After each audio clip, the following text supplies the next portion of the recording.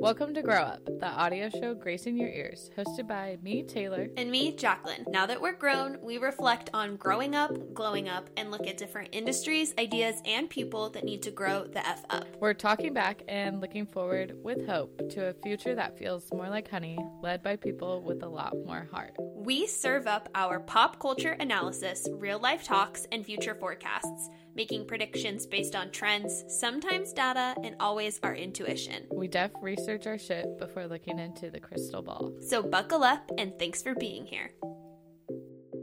So welcome everybody. Welcome to the podcast. We've got an extra square on the screen today, another voice in the chat. Joining us on today's episode is the At Afternoon Special on TikTok, Miss Bobby. Bobby, we're so happy to have you. Thanks for joining. So happy to be here. I'm really looking forward to this conversation. Absolutely. So y'all, you can find Bobby online. She's a podcaster, YouTuber, content creator, and just a pop culture encyclopedia, truly. First things first, I wanted to ask your name, the Afternoon Special. Is that after school special related? Is Afternoon Special something altogether? Yes. So it was kind of supposed to be like inspired by the like CBS after school special thing. And I was like, I don't want to do after school special. So I was like, Afternoon Special. That works. So that's how I came up with the name. Cute. I think it's cuter than After School Special too, but it makes me think of, you said like CBS, it makes me think of like coming home from school and like 3 o'clock is when Arthur's on, but like we're chatting with Bobby. Exactly. No Arthur, just me. Oh, and then I also had a quick question for you. I saw on your Instagram stories, you were recently doing something with ASU. Were you like a speaker or joining them for something online? We're just both ASU grads, so I just thought I would ask. Oh, love that. I think it was just like a TikTok panel. I think they did a series talking to TikTokers from different marginalized communities. And I had a lot of fun doing that chat, but good to know you guys are alumni. That's awesome. Yes. We're Arizona reppin'. I'm repping my alma mater today, too. What's on there? The University of Georgia. Oh, okay. That's where I went to school. Is that Go Dogs? Go Dogs. Okay. Cool. So we can kind of just jump in. Tay, did you have any other like intro questions or you want to get into the topic? I think we could get into the topic, talking about your name and everything. Wanted to ask you why pop culture is important to you and why you've chosen to center your content around pop culture. I think pop culture was just the only thing that made sense to me. It's something that I've loved since I was a little kid. I think the only thing that kind of rivals pop culture, and it's still pop culture in and of itself, is wrestling. But even then, it's like, it's all pop culture. I love film. I love TV. It's something that I've talked about ad nauseum to my family and friends for years. And they were like, you should do something with this, which was code word for stop telling us this stuff. It's my first love, as I always like to say. Oh, I like that. Yeah, we also are obsessed with pop culture. We don't have as much a wealth of knowledge that you have, but we've always found it's kind of important. We have such a mix of cultures here that it's kind of like the one thing that ties us all together, but is also something that like gets written off as being kind of menial or not important to talk about. Yeah. Have you felt that way at all? It's like, is this what you went to school for? Like, why do you care so much? And it's like, it's just my thing. Everyone has their things that they enjoy that make life, a little bit more bearable. And this is mine. And I think what you were saying was absolutely true. I think pop culture has a way of bringing a lot of big gobs of people together, and you're able to find commonality on something like a TV show or a movie or a song. And that transcends life experience. It transcends age, race, all those things. Like, you can find commonality in this like piece of art. And I just think that's cool. And honestly, when people are like, oh, pop culture is just so vapid and like no one should care about it, I'm like, you have your form of pop culture that you like. With Josh and me, you have a movie that you enjoy. You're not completely devoid of entertainment. Sports. That's pop culture. Yeah, I was just going to say, Taylor and I always say sports are pop culture, and the way that you have like references and throwback photos and the jerseys and let's watch this play from 2001. That's your little shared pop culture moment. That's exactly it. You have your little, like, what are celebrities to the rest of pop culture? Your favorite football player is, that's your person. Like, come on, relax. You have pop culture too. Pop culture is culture. Just putting that out there once again. So in two, like with what you have in the background there, your posters, what you talk about on TikTok, seems like you're a pretty big movie buff. So is that kind of the lens you see pop culture through, or one of the big ones like TV and movies? Yeah, definitely TV and movies. I'm starting to branch out into more music and books because pop culture is basically any media. But film and TV, those are kind of like my bread and butter. Which parlays perfectly into what we wanted to talk about today and some of the trends going on with movies. This is just a side question, talking about 90s and 90s culture. Have either of you seen the new Top Gun? So I haven't seen the new Top Gun. Okay. So. Is it on either of your radars at all? I've been hearing a lot of really good things about it. Yes, only because Lady Gaga. I was going to say her song.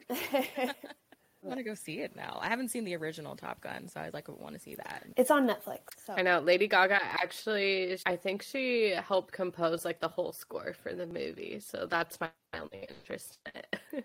And it's funny, it's like not a rom-com, but there definitely is like a big romance that's like a part of the story, and it ties into the first one too. I don't think I'm like spoiling anything there. But just this like 90s resurgence is coming up in a lot of ways, and it's just one of the trends I've noticed. But it's funny how some trends have become more popular and then some like less popular. Bobby, have you seen or interacted with the discourse online of the death of the rom-com and how that trend's going out? Do you have any like thoughts, feelings, opinions on it? The rom-com is dying, but it could be revived. Like, we could bring it back, but I think the rom-com as we knew it, with B tier to like A minus tier stars and a very just simple story where it's pretty predictable, we're out of that. I think because film is definitely in its we want to subvert expectations phase, which is cute, but like sometimes I just want to see hot people fall in love. Agreed. I don't feel like I'm crazy for asking for that, but the rom-com is dying, but I think they're kind of trying to bring it back, but I think we're just in a phase where a lot of people want very realistic, authentic depictions of love, and a lot of the times that's very messy and not very polished and sanitized as many rom-coms would have it depicted. So in probably like 10 years, we'll swing back around to the very kind of vapid rom-coms, and then I will know peace. I'll be happy then. I was going to ask you, what's your number one blueprint for rom-coms? I don't know if I have one. All of them tend to follow the same, like, kind of beats and format. I love a rom-com that is a little more calm than rom. I recently, in the past year or so, I fell in love with the, like, 1999 She's All That rom-com. I watched it and I was like, why is this the perfect movie? And I don't know if it was, like, delirium or what. I was like, this is an amazing film and should be remembered for all time. So that is probably, like, my like, perfect blueprint as of now. I feel like I really dig that answer. And I think Freddie Prinze Jr. like, deserves his moment as like a rom-com heartthrob. And if we're going to give him his moment, like it should be She's All That. It absolutely should. Followed by Scooby-Doo. Yes. Those two movies really like locked me in. I'm like, Freddie, I'm your girl. If it doesn't work out with Sarah Michelle, I'm here. Please. Leaning more into the comedy side of the rom-com, I think, would be more successful just with today's culture. I absolutely agree. And I think that there's a lot of films that have great romance subplots, even if that's not what the movie is setting out to do. This is a dumb example, but I feel like a good one. Like, Shrek has a good, like, romance subplot, but that's not, you wouldn't call Shrek a romance movie. Like, when romance is not the central focus, you kind of are able to play around with it a little bit more and have it be this brooding underbelly that ends up being really heartwarming by the end of the movie. So I think there are a lot of films who do that pretty well, but I agree. I think leaning into the comedy side of it more than the rom side of it would be successful in like this current day and age for sure. I think Shrek's such an interesting example too, because it doesn't like follow like your classic who wins the girl in the end, you know? In a way that they were able to focus the storyline on more than just like the romance. The romance was a part of the story. And I never thought of saying it like I'm more calm than rom, but I do really like that little soundbite there because I think it takes a lot for a movie to be like really funny in a way that critics or whatever may not reward humor in the same ways, but like if a line lands and if like people walk out of the movie quoting Mean Girls, the fact that we can all quote Mean Girls, like, that's a testament to the fact that that's like a well-written, funny movie. I don't know, I think maybe in a way I would even put like Mean Girls in the rom-com category, because it's like not rom like really at all, but in earlier movies we were only given like so many categories to put things, like either it was like action, drama, I don't know, maybe Mean Girls would just be comedy. But it is interesting how we're kind of changing the landscape of movies. And well, I was going to say if She's All That could be made now, but they did do that and it was He's All That, and I don't know that I would like, I have no interest to see that movie. Don't watch it. It's not good. It's not good. You're not missing literally anything. Okay, good. Now I have no need. Absolutely. It's not great. I feel like chick flicks tend to be in the same neighborhood as rom-coms a lot. So like they're in the same area. The only difference between a chick flick and a rom-com is that the man is a more pronounced lead character, or like whatever the partner of the woman is in the film. I think they're like kind of one and the same. Like a lot of rom-coms are chick flicks, a lot of chick flicks are rom-coms. Yeah. I've been thinking about how the pandemic obviously has changed so much, but I feel like it's really changed how we're consuming content. And pre-pandemic, basically had one main streaming service. Like everyone was on Netflix. That was like their main streaming platform. But now there's so many different platforms out there. I can't even name all the ones that I'm subscribed to because it's gotten to that point. Like there's so many. And we're seeing creators now, or like shows or movies that are really interesting and being advertised to us, but that they're behind like different paywalls. So you have to have so many different platforms to go and watch these things. And then for a moment too, theater was dying. Going to the movie theaters was already like on the way out before the pandemic died. And I think there's been a bit of a resurgence just for the nostalgia aspect of going to the movie theater. But I'm curious if what your opinion is on how that's changing how movies are made and how studios are making movies and advertising for them. Yeah, I think, like you said, the pandemic has definitely done a number on the industry in so many ways. And I think we're kind of entering a weird kind of experimental age where we're getting a lot of very interesting movies that, of course, you're going to have your franchises, your MCUs, your DC, like your superhero films, like those are always going to make a lot of money. But I feel like we're getting a lot more wholly original stories. Like Everything Everywhere All at Once is a movie that just like blew my mind. It was so good. And it's kind of mirroring how film was in 1999, where there was just a lot of movies that set the tone for what the next 20 years of films would be like. And even like going 20 years before that in the 70s with like the new Hollywood era. So it feels like every 20 years we reach a point where films are going to be original again, and then you have people trying to make derivatives of those original films, and then you kind of cycle back to like a new class of really original content.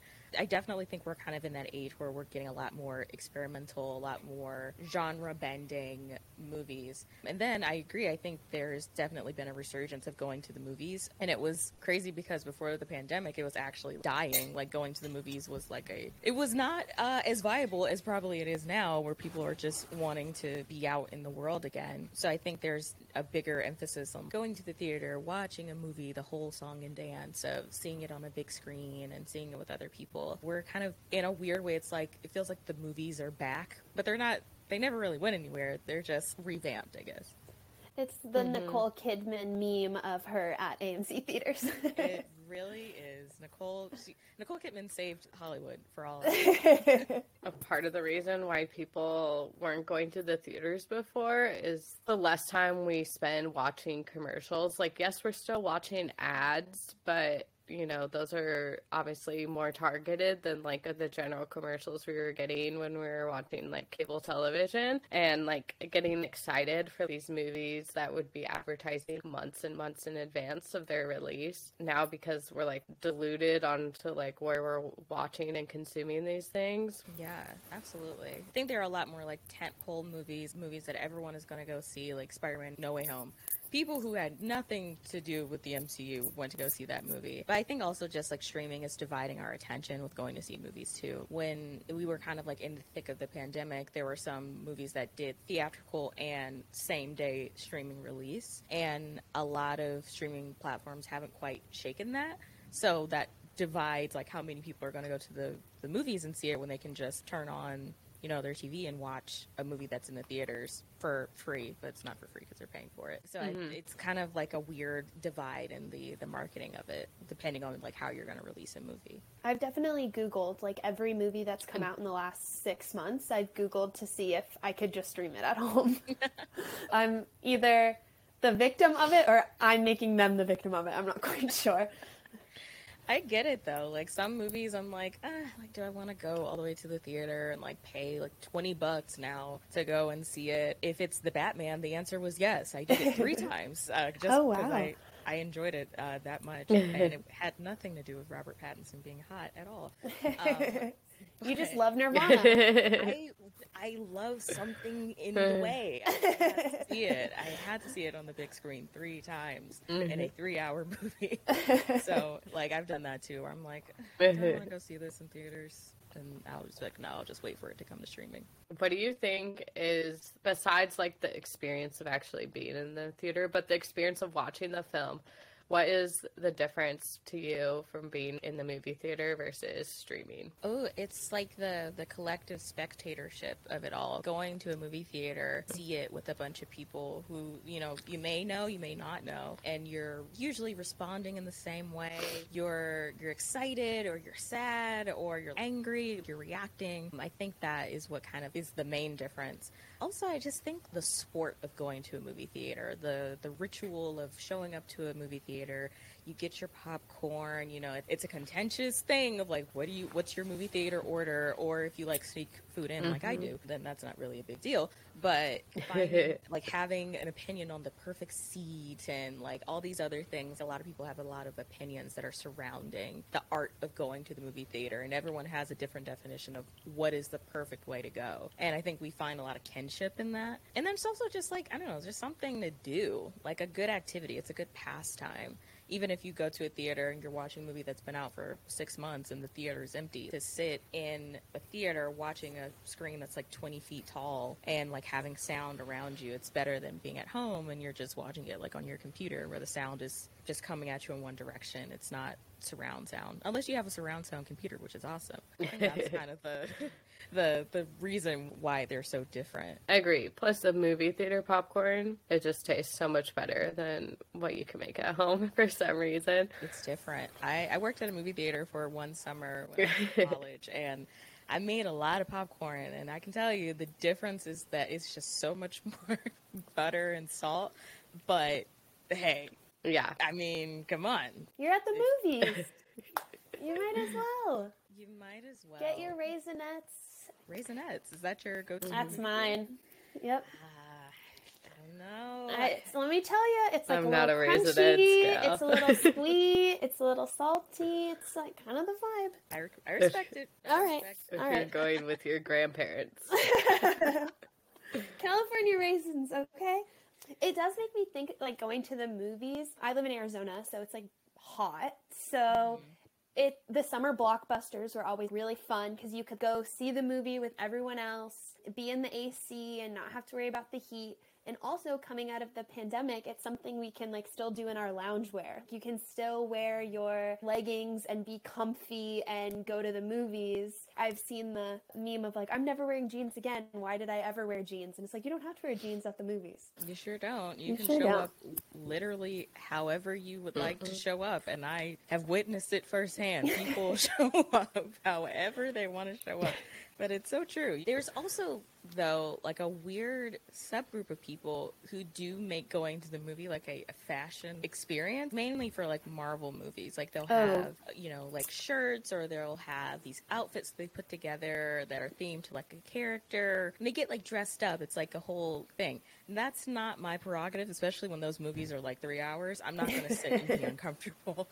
But I enjoy that, you know, people like get into it like that. One thing I've noticed with TikTok is that trends are circulating so quickly, and I think it was a Voxer article about trends dying and trends being dead, or like Namecore being this thing that's potentially on its way out too, where like we're naming too many trends that are happening, because with TikTok it seems like everything is happening all at once. I was wondering if you think that that's impacted films and the type of films that people are making. Oh, yeah, absolutely. I think on my little corner of TikTok, we don't get into trends all that much, but the trends that seep from outside of film and TV do seep into film and TV. And I think it's in how people engage with movies. So if it's a trend to kind of be a dick about, some thing in a movie, then that's going to inform how people are going to interact with it. Like CGI is always the critique du jour, I think, for a lot of people, and how a lot of people tend to like jump on the trend of being like, oh, this CGI looks terrible, which they didn't live through the early 2000s when CGI was actually pretty bad.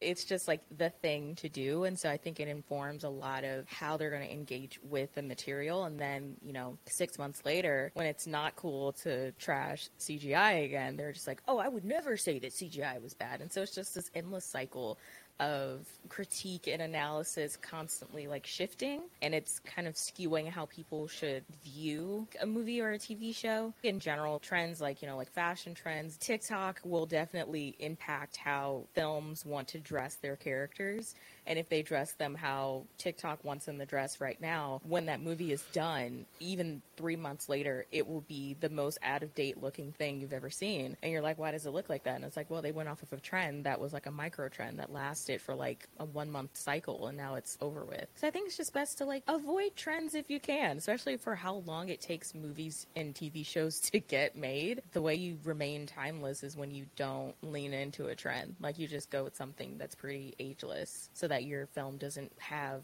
age or like look dated. You know what I mean? I think that makes sense why there's so many superhero movies being made now. There's always so many superhero movies being made, but I think now there's like this real resurgence of it, It's because they're timeless stories and so many different people will come to see them. Yeah, absolutely. I think that's why I get the critique of it. Everyone wants to misquote Martin Scorsese and what he said about MCU movies being like theme park attractions or something like that. And I understand it, but they are stories that are pretty universal. They're not too complex. Everybody can relate to them. And also, a lot of these characters have been around for decades, and so people can be fans of them in that way. It makes a lot of sense. I get it. Do I think there's a little bit too much superhero media right now? Yeah, but I think it'll start kind of dying back down, I think, as the years to come. Going back to rom-coms, is there a rom-com that was made recently that you thought did a really good job? A true rom-com, I think, is The Lost City, and it was really good. With like A-list star, which I thought that point that you mentioned earlier was a good one. I was talking with my boyfriend and he was like, well, what was that one movie we watched on Netflix? And it was Always Be My Maybe with Ali Wong, which is like a funny enough movie, and it is a rom-com, but it's more like Ali Wong's movie that happens to be a rom-com. It's not like the two biggest actors coming together for like the blockbuster movie. Yeah. But Lost City, I even remember like the marketing of that was very much like, this is going to be the summer rom-com. Everyone loves Sandra Bullock or Daniel Radcliffe or Channing Tatum. Come on. Yeah, I think because that was like the fun thing about rom-coms back in the day. You'd be like, oh, Matthew McConaughey and Kate Hudson are going to be in this movie. Or like J-Lo and Matthew McConaughey. Matthew McConaughey was really cool. I can't fault him for it. Like, he had the look, he's Southern twang, I get it. But that was like the fun part of seeing like these A-list stars and they're in this movie. Or like if you go like to more 90s, Meg Ryan or Claire Danes like being in something. Or maybe not so much Claire Danes, but definitely Meg Ryan. Like, if she was going to be in something, you knew it was going to be a hit. But yeah, like, that's the fun part about it, seeing big stars in like big movies. It doesn't need to change my life.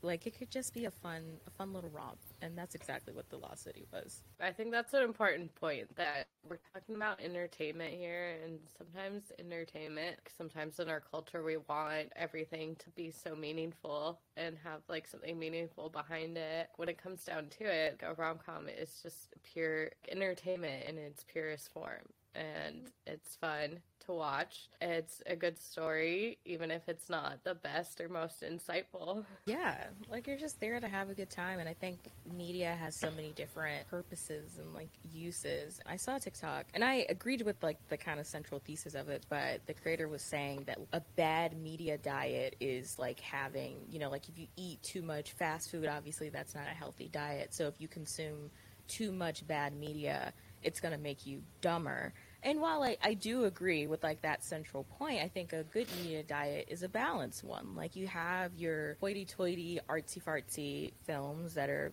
thought-provoking and meant to change your life. But then you just have movies that are just meant to be a good time. Like, you can just shut your brain off and watch hot people do whatever they do. And that's like a good balance. You gotta have both, versus I only interact with high art and that's all I interact with, or I only interact with stuff that doesn't make me think. Like, you gotta do both. That's a happy medium is like both, you know.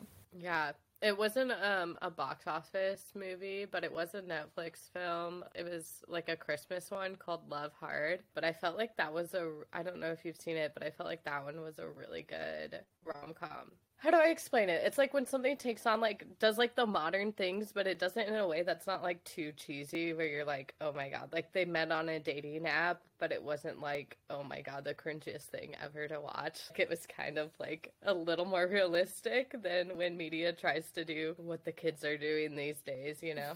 I feel like Netflix is the Hallmark channel now, where they'll just churn out a bunch of rom-coms and it'll be like 20 of them. And you're like, oh, have you seen this? And I was like, no, have you seen this? Like, no. And they got no publicity whatsoever, but they were just kind of put on the platform and people somehow just like find them. And Vanessa Hudgens is in like half of them. Oh, yeah. She's the magic. They're on what, number 3 for the Christmas princess one? Yeah. The Princess Switch. Yes, I think that's it. Netflix, though, because Netflix has some more like realistic competition now, I wonder if they're gonna try to go into like bigger productions where they actually are putting movies in the theaters. I imagine that they'll probably try. I think, and a lot of people online have said this, like with Stranger Things. I don't watch Stranger Things, spoiler alert, I don't. Neither do I. I can't do Taylor? scary. There. Oh my God, me either. I posted a story saying, should I watch Stranger Things? And it got more interaction than any story I've ever had.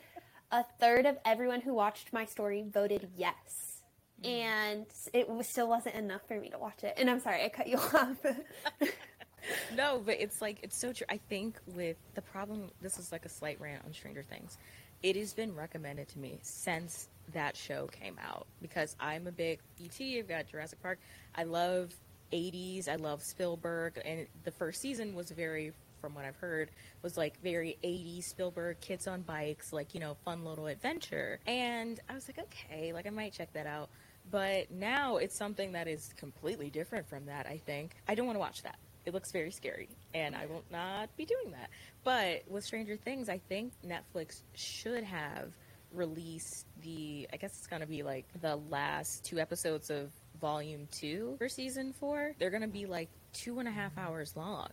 And I'm like, just release it in theaters. Like, who is wanting to sit and watch that at home? The urge to like get up and want to stop it and like go watch something else. I would not want to just sit still for that long. So I think it would have been a better opportunity to have a theatrical release of this like TV show, the 4 seasons in a movie thing, or like 6 seasons in a movie thing, you know, like have it be like this big ticket moment versus putting it all in one go so people can binge it all in one weekend or 1 week, and then it kind of goes into the ether and people don't talk about it anymore. I think that's kind of the one thing that's kind of backfired with Netflix. They created the binge model. You release a season all at once, you watch it in one weekend, and then, you know, it kind of goes away. But now we've circled back to weekly releases, and so that binge model like doesn't work with it anymore. The hype for Stranger Things is still pretty high, but it's starting to die down, where they could have had a chokehold on media for like 9 weeks or for however many like episodes there were. I don't know with Netflix. They're going to do what they do.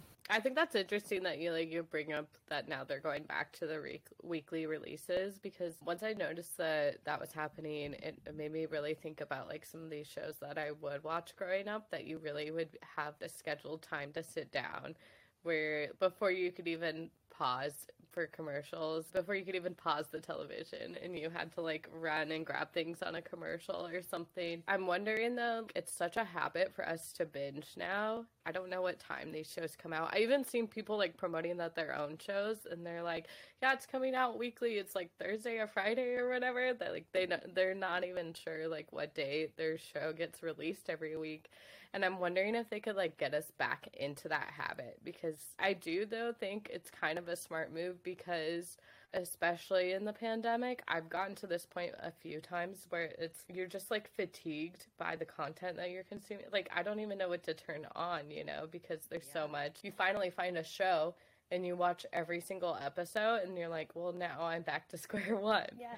I want to say like the Disney MCU shows kind of got that ball rolling with doing weekly releases, especially with WandaVision. Even people who didn't care about the MCU, they were like, I gotta see what happens in WandaVision, because it was like 30, 45 minutes every single week. It's ending on a cliffhanger. You're like dying to know what's gonna happen the next week. It creates a sense of like community around it, which is what TV was before. And there's still, like with the binge model, there was still community around it, but you would talk about it in a different way. You're having to talk about big swaths of content at one time. With Stranger Things, seeing a lot of the conversation now is talking about so many of these different moments that are happening in a season where each episode is an hour or more. And that's a lot to talk about, like every single time you want to talk about the show, versus you can kind of talk about one episode a week. You pick over that episode. You can talk about this really good moment or this really good line.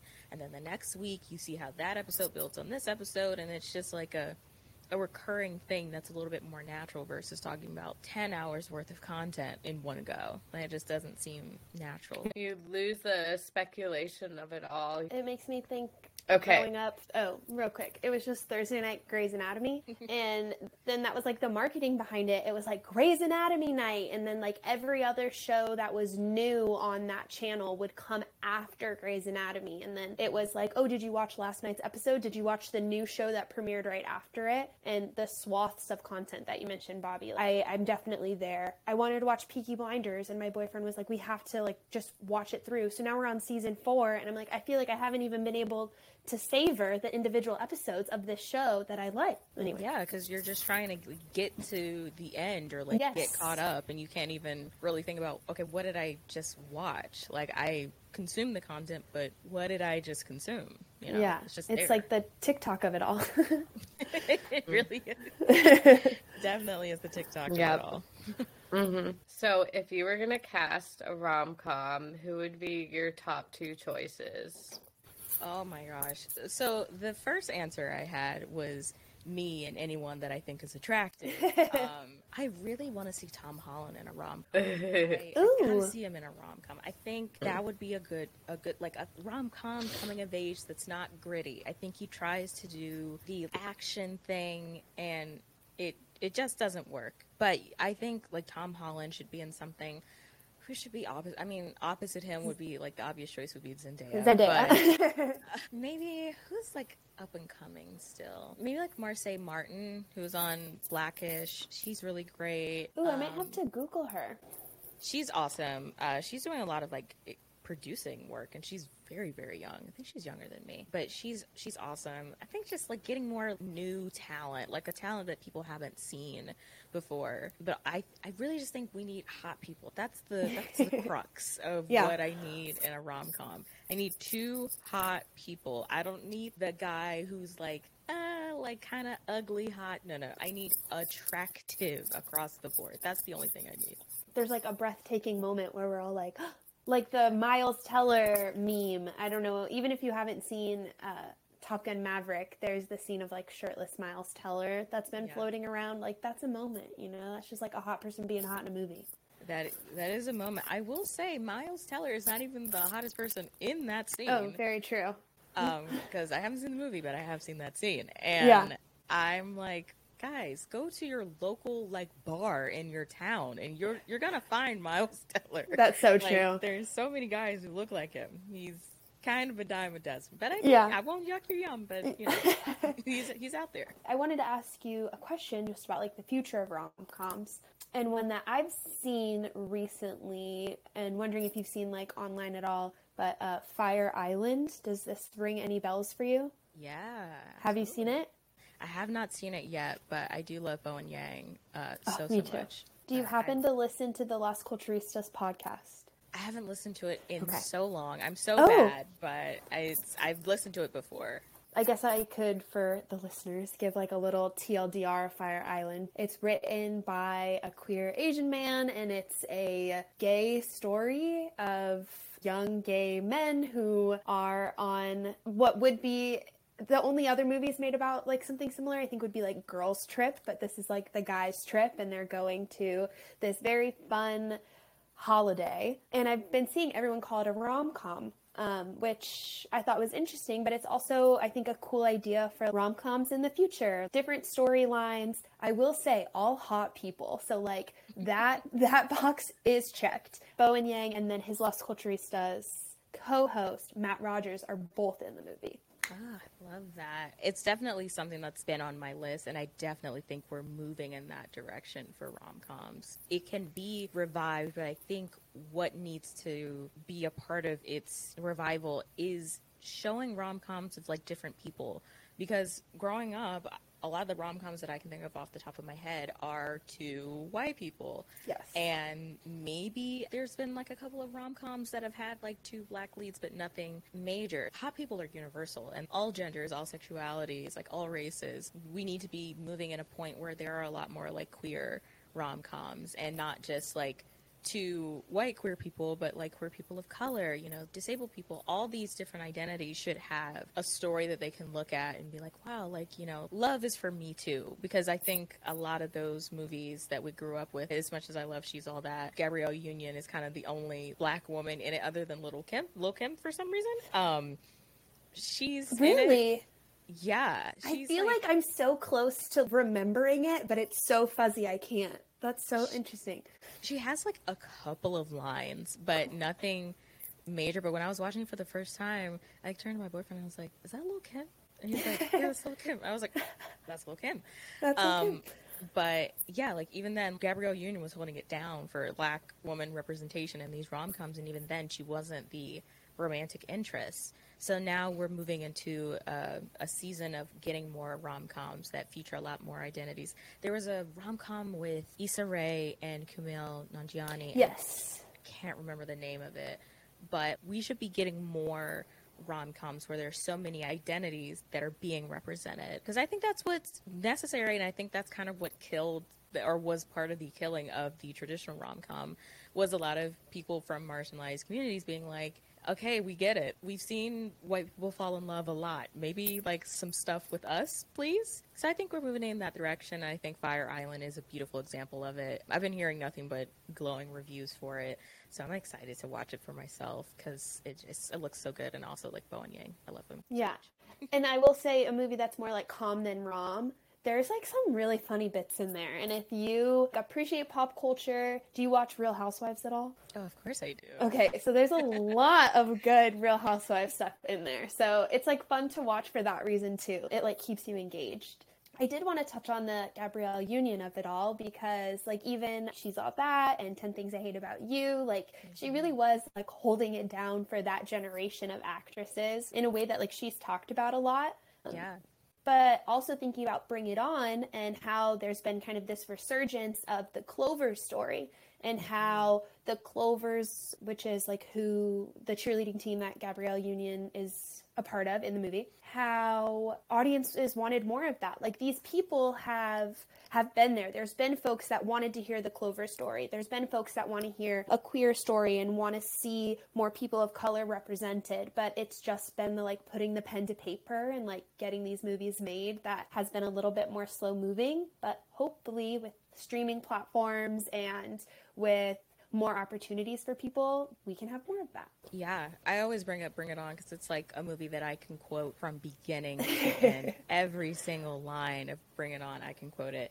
But I've always held up that it's a really like progressive storyline for the time, because it's a story about cultural appropriation, which was not really happening in a lot of teen comedies of that day. But I think it definitely kind of laid the groundwork for where we could be moving with those types of stories. I learned about the whole like Clovers, like with the trailer for Bring It On. They shot those like extra scenes of the Clovers that appear in the trailer, but like don't make it into the movie, because audiences were like, we want to see more of the Clovers, and they used the trailer as a way to like, oh, they're in more of the movie, and they weren't. So I think Hollywood is needing to catch up with what people have been wanting since 1999, since the very beginning, of like getting these stories that show so many different people and tell so many different stories, but still have the core roots of a comedy or like a rom-com, like those things that we enjoy, but just through the lens of different people. The demand has always been there. I think it's just Hollywood being stuck in its very, a lot of the times, archaic ways. And assuming that, oh, you know, these communities don't go out and spend money, they won't support it, and it's like, they will, but you just got to make it. Like, you got to give them an opportunity. Like, if you build it, they will come. I think Hollywood even said that. So exactly, it's like, you guys said that. So. Oh my gosh, Bobby, I feel like I could literally talk to you forever, but we can wrap it up. Thank you so much for being on the pod. Thank you for dropping some knowledge, sharing your info. People can find you online at The Afternoon Special, correct? Yes, on TikTok and on Instagram, and then over on Twitter at Hi, I'm Bobby. Hi, I'm Bobby. And you have a podcast as well, right? I do, and it's, funnily enough, called the Hi, I'm Bobby podcast. Oh, perfect. And it's available where all fine podcasts are sold. Wherever you're streaming now. So only 2 things to remember, you guys. Hi, I'm Bobby, and The Afternoon Special. But with that, I think we'll wrap it up from here. I feel like we'll need to have you back because I have like so many other things that we could talk about. Oh my gosh. It just email me. I will come back. Perfect. This was so much fun. Thank you for coming on, and thanks so much. Thanks for listening, bestie. You can follow us here on Spotify and Instagram. Join our email list too to make sure you never miss an episode and stay in the loop on all the cool stuff we're doing. We do this all for you and just so little for us. So thank you so much for being part of our community in the chaos. We'll see you next Thursday. Bye, Jacqueline. Bye, Taylor.